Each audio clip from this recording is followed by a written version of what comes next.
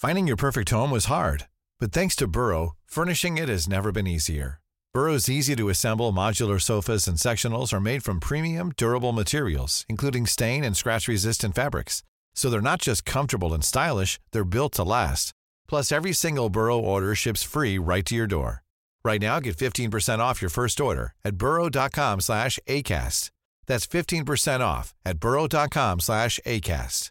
Tired of ads barging into your favorite news podcasts? Good news. Ad-free listening is available on Amazon Music for all the music plus top podcasts included with your Prime membership. Stay up to date on everything newsworthy by downloading the Amazon Music app for free or go to amazon.com/news ad free. That's amazon.com/news ad free to catch up on the latest episodes without the ads. This is The Guardian. There have been some suggestions that have been floated by others around having a climate trigger, for example, which is changing our environment laws so that any new coal and gas project, you'd have to take into account climate change before you could approve it. That's been floated. The Climate Council has put forward an idea and said, well, look, why don't we just, rather than stopping new coal and gas projects, why don't we put a pause on new coal and gas projects while we work out what our environment laws will look like? Because, of course, the government has said they're reviewing those, and that's coming up later this year. We would look at all of those, any suggestions that are put on the table, and we consider them in good faith. Hello, lovely people of Pods, and welcome to the show. You're listening to Australian Politics, and I'm Catherine Murphy. And delightfully with me this week from Melbourne is the Greens leader, Adam Bandt.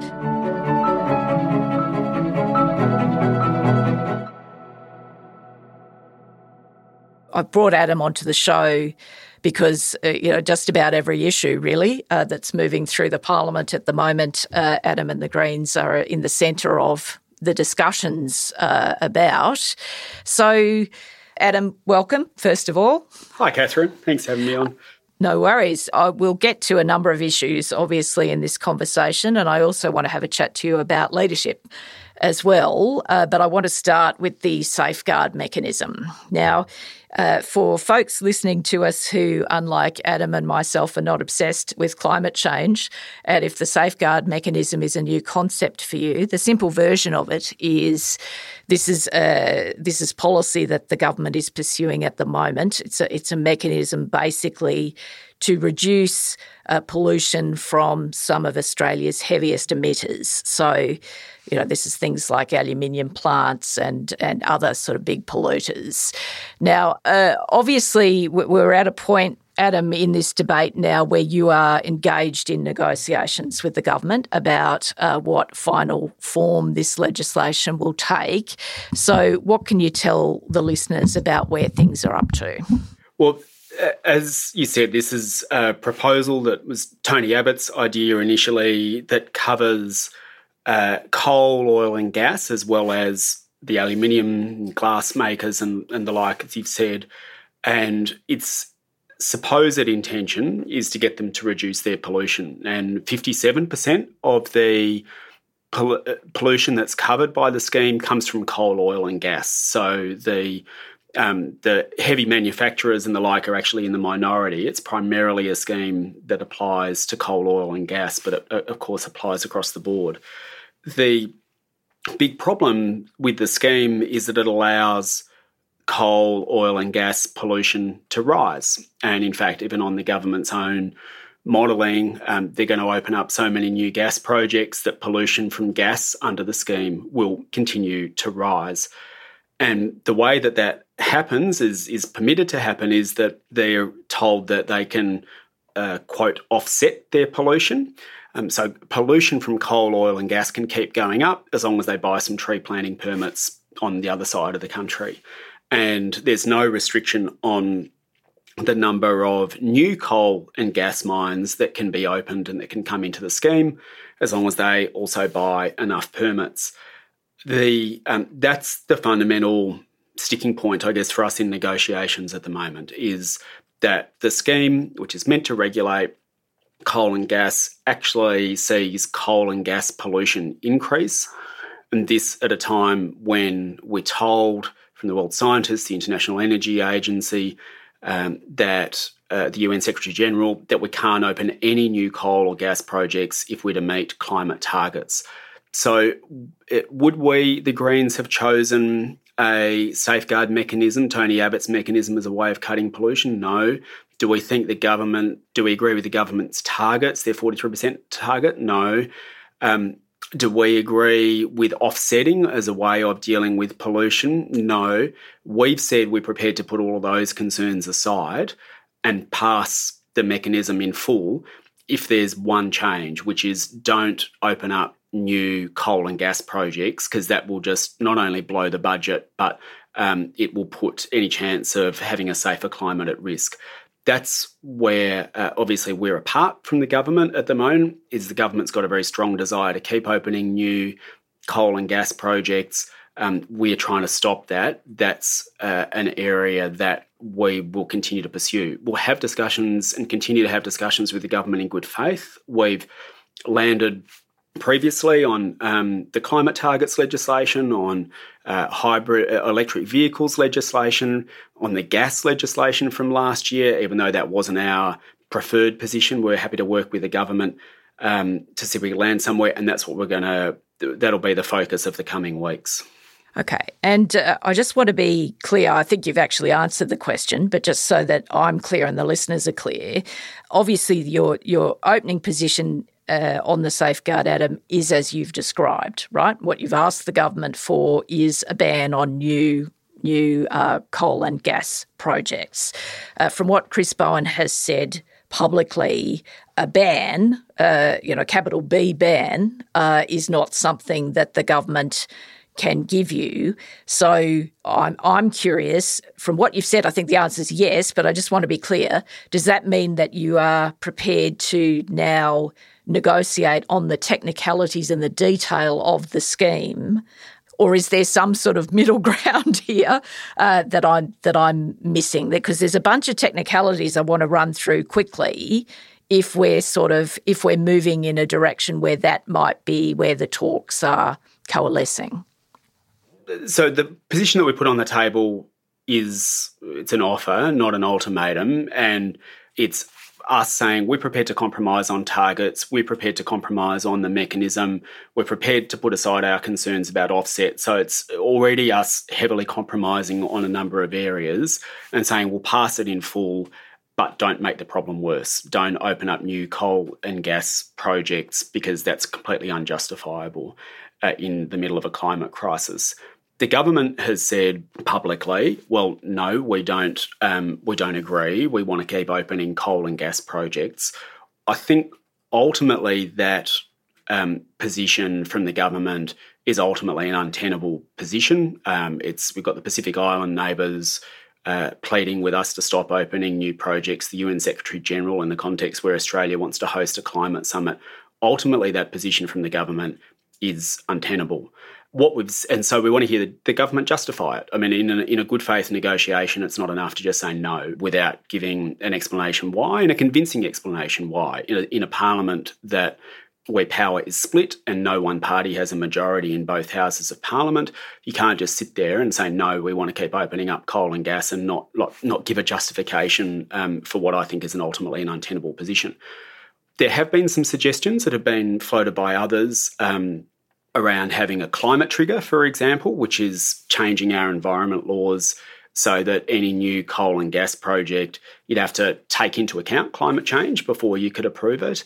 That's been floated. The Climate Council has put forward an idea and said, well, look, why don't we just, rather than stopping new coal and gas projects, why don't we put a pause on new coal and gas projects while we work out what our environment laws will look like, because of course the government has said they're reviewing those, and that's coming up later this year. We would look at all of those, any suggestions that are put on the table, and we consider them in good faith. For our perspective, what we're saying is we've got to deal with this question of opening up new coal and gas mines, because that's not only untenable and is going to put a safer climate out of reach, but it's even going to make meeting the safeguard mechanisms and the government's own targets more difficult because these projects are so huge. Like the Beetaloo Basin, for example, you're talking about up to 11% added to Australia's emissions just from that one project alone. So there's a real question when it comes to the integrity of the scheme as well about what is going to be the impact of opening up all of these new coal and gas projects. So we're happy to have, if people have got other ways of dealing with this question, and as I say, it is an offer, not an ultimatum, we're happy to look at those, but it's got to deal with this question of the desire to keep opening up coal and gas mines and also the fact that pollution from coal and gas grows under the government scheme potentially. Like that's a real concern. You've mentioned one of the issues I was going to put to you by way of question, which is one way through this to basically stop the assessment of new projects until such time as the rewrite of the environment law is complete. You've referenced that a minute ago, that's something that you might look at. That's something the Climate Council has suggested. I want to put a few more things to you if I can. I've heard what you've said, that the government needs to answer, the point about rising emissions under the scheme and the future of new projects. But there's a couple of things on my list that I'm interested in your view about. There's a view around from some advocates that, for example, one of the things that would be worthwhile having on the table in this discussion is that the safeguard mechanism doesn't proceed until such time as all of the recommendations of the recent Chubb review are implemented, for example. Just quickly, guys, if you're not across the Chubb review, this was a review of carbon credits, the integrity of carbon credits, and that's quite important to this scheme. So is that something that would be relevant or of interest to you, Adam, in this discussion? Yeah, look, any proposals, we're going into this discussion in good faith, and our goal is to see climate action and to see pollution from coal and gas in particular start to come down, because coal and gas are the main causes of the climate crisis, and we've got to get that under control. So that's the outcome that we want to get to. Now, we've put an idea on the table about how to do that, which is stop opening coal and gas mines. And we think it's one that's got the backing of the science. We think science and the people are behind us on this because, of course, 57% of people agree with our position of not opening new coal and gas mines, and it's 66% of people 18 to 34. If others have got other ideas, so, for example, around the Chubb review, we're happy to look at them and consider any proposals that are put on the table in good faith. And I don't want to run all of those discussions, I guess, in public, other than to say, here's what's guiding us as we go into these discussions. What's guiding us as we go into these discussions is pollution from coal and gas should go down, not up. And it's as simple as that. And at the moment, because the scheme sees pollution, say, from gas keep going up on the government's emissions projections because they want to open up all these new massive climate bombs, that's our concern. And it is helpful to have others coming forward with suggestions about ways in which that could be addressed, and we'll look at them all in good faith. Yeah, and look, I appreciate that this is sort of, to some extent, a sort of doomed exercise, this conversation between you and I, because obviously good faith negotiations don't happen in public, right? So in a way, I'm sort of, I feel bad working through this list, but I feel as though we need to, right? So so I'll just do a couple more because I've heard you in terms of, obviously you don't want to have a negotiation in public, but just a couple more obvious ones, right? Chubb's one. No new projects until overhaul of the environment law is another. The safeguard is sort of oddly a cap and trade scheme without a cap. I'm wondering whether or not, to your point about pollution can't keep rising from fossil fuel developments, whether looking at a cap, like a hard cap in the scheme, or whether new entrants to the scheme, to your point of no new developments, gas or coal, whether new entrants to the safeguard mechanism would face more onerous treatment than established incumbents. Either of those of interest? Well, again, if we end up with a scheme where pollution from coal and gas goes down rather than up, as is the trajectory at the moment, then that broadly is where we want to get to, because that's what's driving the problem is coal and gas. And so those ideas about having a cap or what you do about new projects that come into the scheme are obviously ways of addressing what might happen to coal and gas. So again, it's less of an issue, but again, I don't want to run those negotiations in public. But the starting point is a point of I guess there's a question about whether or not the government agrees that they want pollution from coal and gas to go up or down, and that's the nub of it. Like we can have discussions about how we deal with all of these things, and we'll continue to have those discussions. But broadly, if the idea is that coal and gas mines can keep opening up and existing ones can keep chugging away and putting pollution into the atmosphere, then that's a point of difference between us and the government. And these projects are so massive that you can't offset your way out of the climate crisis. You can't offset your way out of some of these projects. I mean, in the Northern Territory gas basins, for example, we're talking about the equivalent of 68 years' worth of Australia's pollution tied up in there, right? And these are massive, massive climate bombs that need to stay in the ground. And I want to reiterate the point too that the Greens' position would be a staged phase out of thermal coal by 2030, and we would like to see a managed phase out supported by job guarantees and a transition authority, but done in a managed way, because we think that's what the science requires.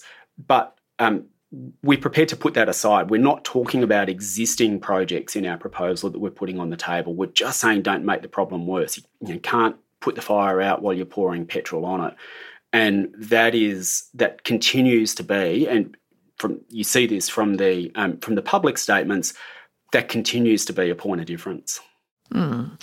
And also, it's sort of interesting this week with the government, with the announcement of some new policy in relation to superannuation, which we'll get to in a minute, that it's sort of like a telegraph before you pay scheme to the extent that the government didn't have a mandate really to shift superannuation taxes because of discussion pre-election. I mean, I regard some of that pre-election discussion as stupid, but nonetheless it occurred. So now Anthony Albanese has basically said, well, we will increase tax on, above certain super balances to take effect from 2025. Is there anything there to work with in terms of stage timing? Because the debate around banning new projects has sort of become a bit arid to the extent that you guys say you want that, and you're correct to say that the science requires that, but the government says, well, we've got no mandate to do that. That's just not possible. And the thing the government doesn't say, but is nonetheless true, is their pathway to majority government is obviously through seats where any sort of a ban of any description would obviously be red hot politically. So do you see what I mean? Is there something in the sort of delayed timing of something that gives you a place to go in negotiations? And then I promise you I will change the subject from negotiations, because I'm trying to respect the fact that you and Chris Bowen are trying to, have a conversation to get some policy made. So is there anything there to work with? Look, I think that there's a number of important points in your question. I think it is worth noting that the government has been prepared to say, well, the situation turns out to be different than we thought. And I mean, who would have predicted necessarily that inflation was going to be where it is pre-election? And the government's now saying, we have to take the circumstances as we find them and respond accordingly. And I guess I would say if they can do that with superannuation, then surely we can do it with the climate crisis and understand the representations that are being made by our Pacific Island neighbours, understand what happened at the first climate summit that the government went to. The urgency of the situation is getting worse and we're running out of time. I think people would accept a shift from what the government says is its position. Secondly, in terms of what you said about seats, Western Australia, etc., Peter Dutton is a long way from ever having majority government, and this is one of the opportunities I think that we have in this parliament, that the penny perhaps hasn't quite dropped yet from the government. It's very difficult to see what the Liberals and the Conservatives' pathway back to majority government is. There are people sitting in the parliament on the crossbench in the House and Senate who will back the government going further on climate. And in terms of those seats that we're talking about, again, I come back to the point, we're not saying do anything with respect to stopping existing projects. We're talking about new projects that haven't yet commenced. And there's massive opportunity for government in that space, and they would have our strong support to step in with other plans to build infrastructure and create jobs and support workers with a wage guarantee in those areas. It is, I think, a very politically palatable proposition to say we'll invest in other ways in those areas to replace the jobs that might otherwise have come in the future, because we're not talking about existing jobs. We're not talking about existing jobs. And I think that's a critical point that I don't know that the penny has yet dropped with the government. And look, in terms of the general point about the specifics, again, I don't want to be cutting across what we might be talking about in negotiations in good faith. But again, at the moment, the difference is one of approach where the government's saying, no, we want to go hell for leather and keep opening up coal and gas projects, and we're saying that's untenable. If there's a shift from the government and an understanding that we can't keep opening up coal and gas projects and saying that we're going to manage the climate crisis, then of course we'll have discussions about what might be an appropriate way to manage that. And part of the reason I think that the Greens did so well at the last election is that we put the question of employment and jobs and the future of coal and gas workers front and centre in our campaign. And I was really explicit about saying that coal and gas workers deserve a vote of thanks for us for helping power our economy. We now know things about coal and gas that we didn't before, but we've got to be on the side of coal and gas workers because they are not responsible for the climate crisis. They and their communities are not responsible. And so our platform was very much focused on transition authority, wage guarantees for people working in these areas, incentives for new business in these areas. We understand very, very clearly that there needs to be a plan for workers and for communities. That plan cannot happen overnight. We need to start now, but it does need to be a staged plan. But again, it's that fork in the road moment where the government is still saying that they're not, that they want to keep opening up more coal and gas projects, and that is what that makes things difficult. Well, it's I think they're sort of in terms of what they're leaving their options open around. It's sort of more gas than coal, isn't it? Really, and I just think there are you can have legitimate differences of views, right, depending on who your core constituency is. Like, I would love to do a whole pod with you, Adam, on Labourism, given you're a Labor lawyer, and what complications that might pose, for a Labor government as opposed to the Greens. But, sadly, anyway, we've got to get through the list. So we need to keep forging forward. So I think you've been very clear that you do actually want to reach some sort of agreement with the government on this. The concern I would have, even though I think there are a lot of legitimate concerns about the safeguard mechanism, about the integrity of carbon credits, about the speed of the transition that we've just discussed. I think all of that's completely legitimate. But I guess the question I would have, if the safeguard mechanism is torpedoed, then where does that leave us? We're sitting in Australia in a veritable graveyard of discarded policy mechanisms in order to reduce emissions. And if the safeguard mechanism is effectively torpedoed as a consequence of these discussions, then where does that leave us? Can you answer that question?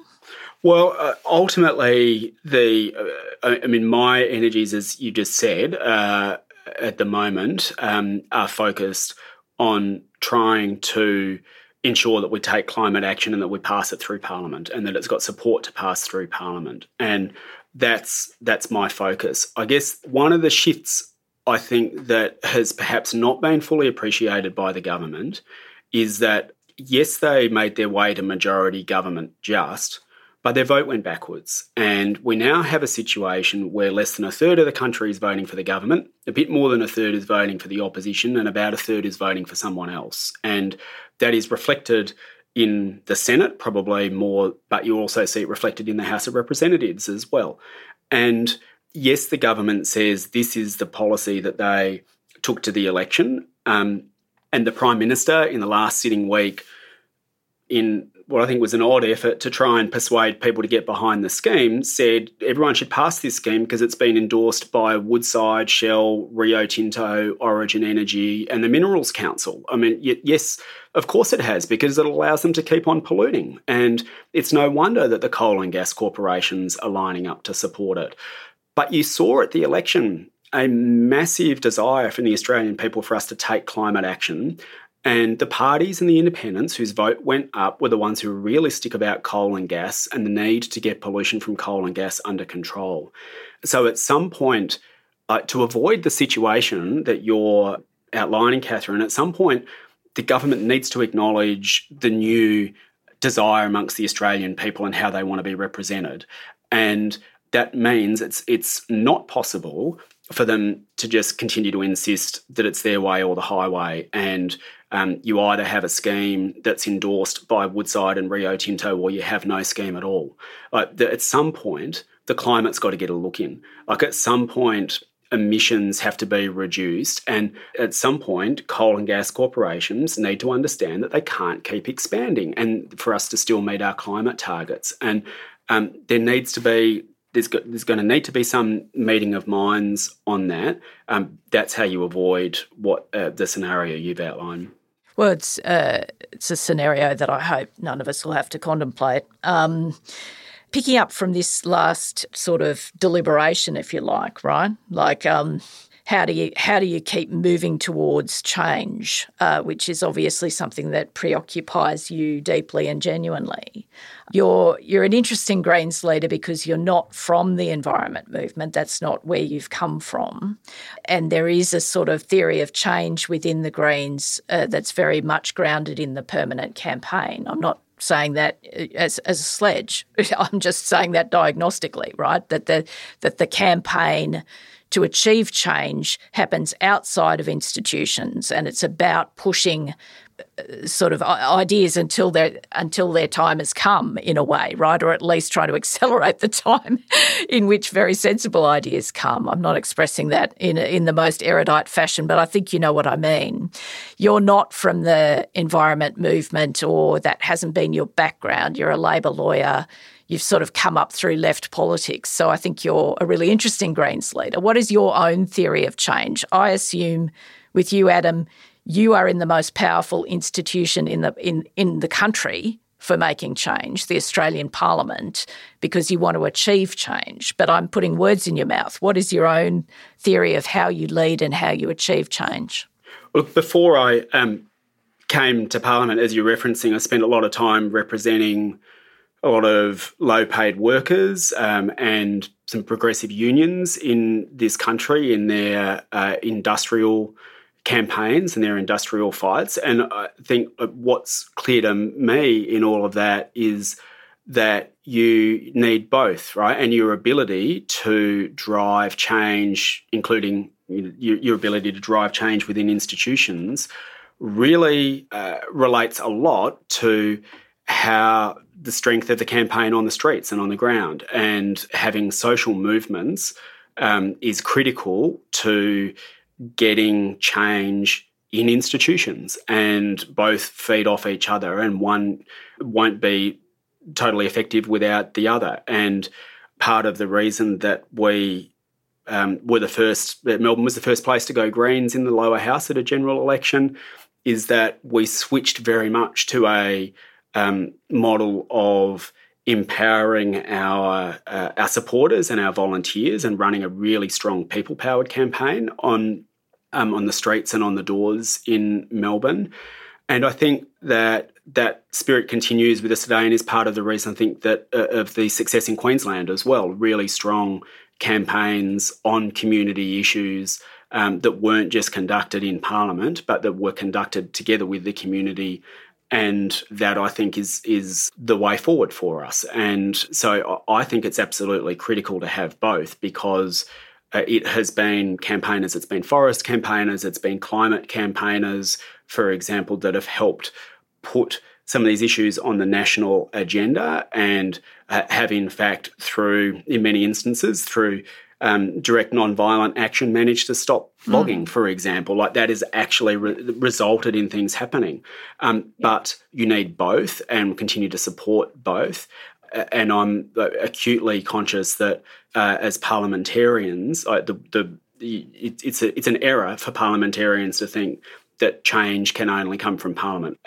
So indeed, over recent history, we've had some good gains in Parliament, and then perhaps we haven't had a strong enough movement on the ground to back up those gains, and some of them have been reversed by the Murdochs and the Abbotts and the like. And so I think we've got to do both, or neither will succeed as well as it could.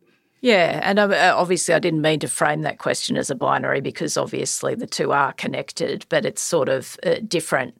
I think different party leaders, not just of the Greens, but the Greens are interesting because of your history.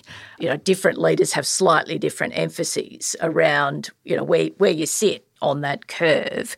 And just a related question, we need to get to housing and super quickly in a minute, and we will. Just very quickly though, obviously one of your own senators, Lydia Thorpe, departed the Greens recently, and I'm not asking you to rehash any of that. There's just one question that I'm interested in, just through that prism of leadership and theories of change. Obviously, like in the crudest terms, Lydia Thorpe walked out of the Greens and said, the Greens aren't radical enough on The Voice. Basically, I want to create my own black sovereignty movement. I'm interested in how that event has affected your base, sort of where the balance of that is, right? Like, I think that's a hell of a thing to say, one colleague to say, or a reflection to make, right? We're not radical enough on this point, so I'm going to do my own thing. Has that perturbed the base? Are people upset about it? Like, where has that left you?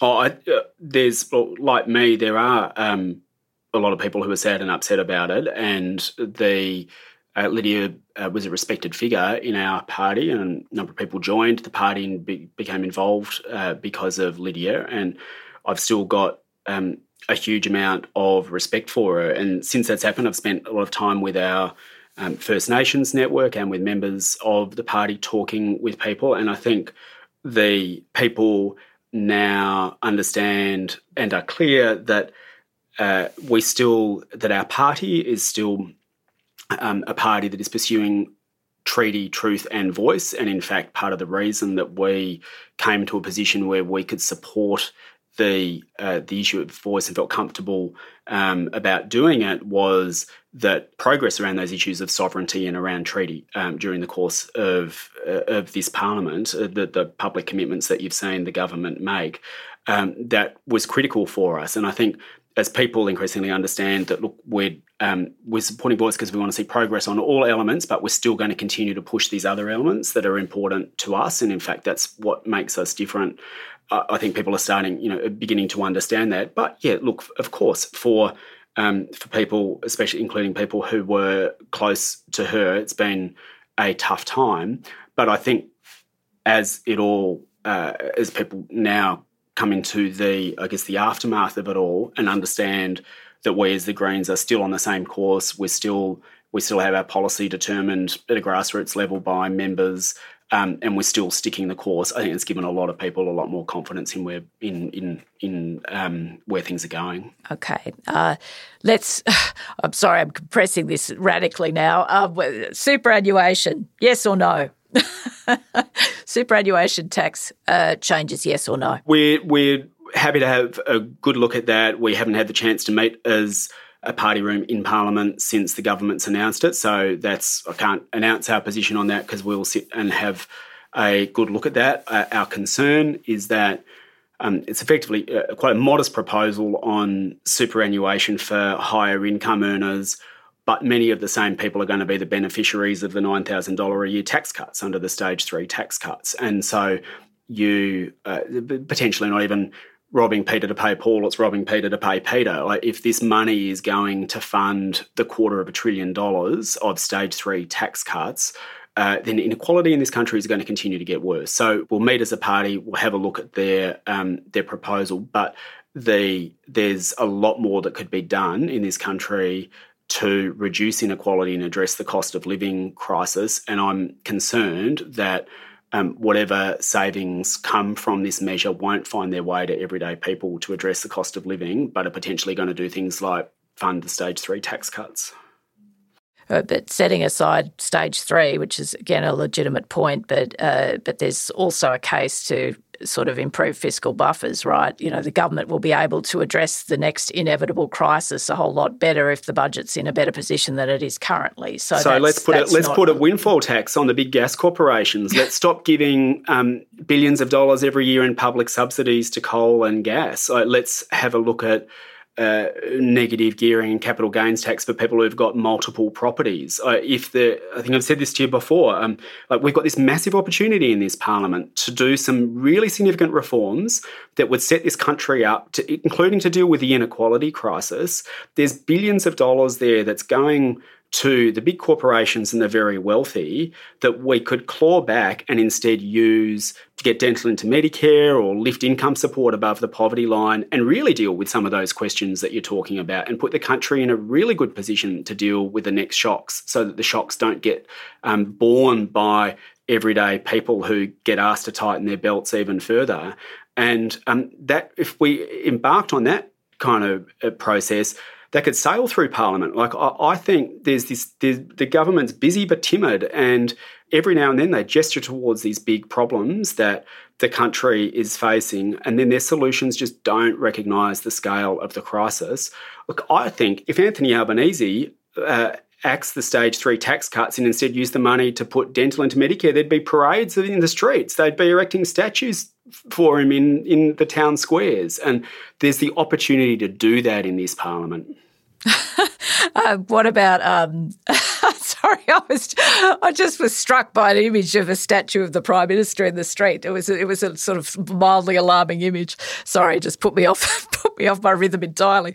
Okay, a couple of other things. Labor's housing initiative and also the National Reconstruction Fund. You're involved in discussions on both of those. Where are they at? So our concern about the Reconstruction Fund is that we don't want this to be a slush fund for coal and gas, and you can imagine future ministers, or if there's a change of government a decade away, if this fund is still there without sufficient protections, you could see them using this as a way of funding coal and gas infrastructure. That's our primary concern about that. With housing, nothing for renters and no guarantee of spending. They call it a multi-billion-dollar fund, but actually it's a gamble on the stock market, and if it doesn't make a return in any given year, like it didn't last year, then it means no money for social housing. So it needs not only something for renters and significant investment in First Nations housing, but we need spending that will address the scale of the crisis. And even if Labor's plan was adopted in full, the housing crisis will get worse. And to our mind, a policy that sees, if implemented in full, that sees the housing crisis get worse is one the government significantly needs to improve on. Having discussions with the government about both of those. And what's the prospects? This will have to be the last one, sadly. We could go on for a bit, I think, you and me, but but I think this will have to be the last one. Obviously, Parliament, unless I've gone mad, Parliament is resuming next week. What are the prospects of a landing point on the safeguard or housing or reconstruction or all of the above next week?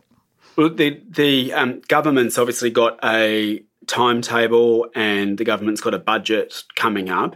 I can't forecast what is going to happen other than to say myself and my team, our portfolio holders, are devoting our time to this, and we'll give whatever time is necessary to try and progress this, and including when we return to Parliament next week. So don't know is the short answer, other than to say we understand it's important. There's an opportunity for some significant reforms here, and we'll put our efforts into trying to make it happen. I thought reconstruction, though, I know I said last question, but this is your opportunity to correct me if I'm wrong. I thought reconstruction was sounding quite positive in terms of the dialogue between you and the government. Is that the case, or have I misunderstood?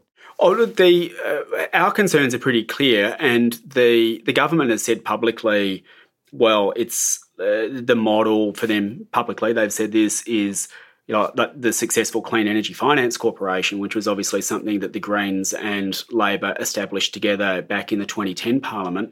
And part of the reason that the Clean Energy Finance Corporation has withstood so many years of attacks from the Liberals is that we built into the legislation some guardrails around what the money could be spent on. And of course, we saw Angus Taylor tried to say gas counted as clean energy and start changing the definitions within ARENA and so on.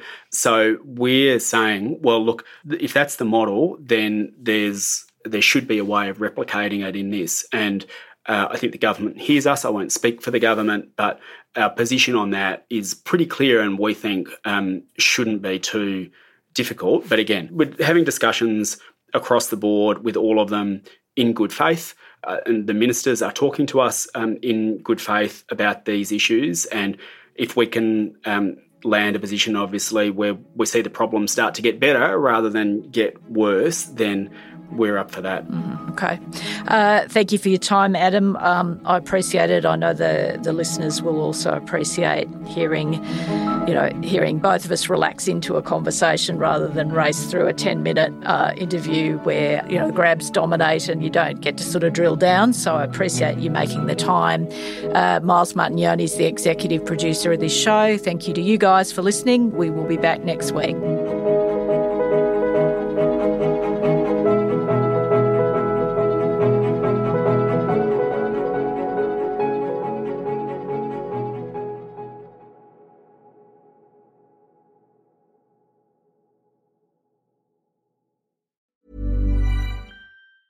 Tired of ads barging into your favorite news podcasts? Good news. Ad-free listening is available on Amazon Music for all the music plus top podcasts included with your Prime membership. Stay up to date on everything newsworthy by downloading the Amazon Music app for free or go to amazon.com/news ad free. That's amazon.com/news ad free to catch up on the latest episodes without the ads.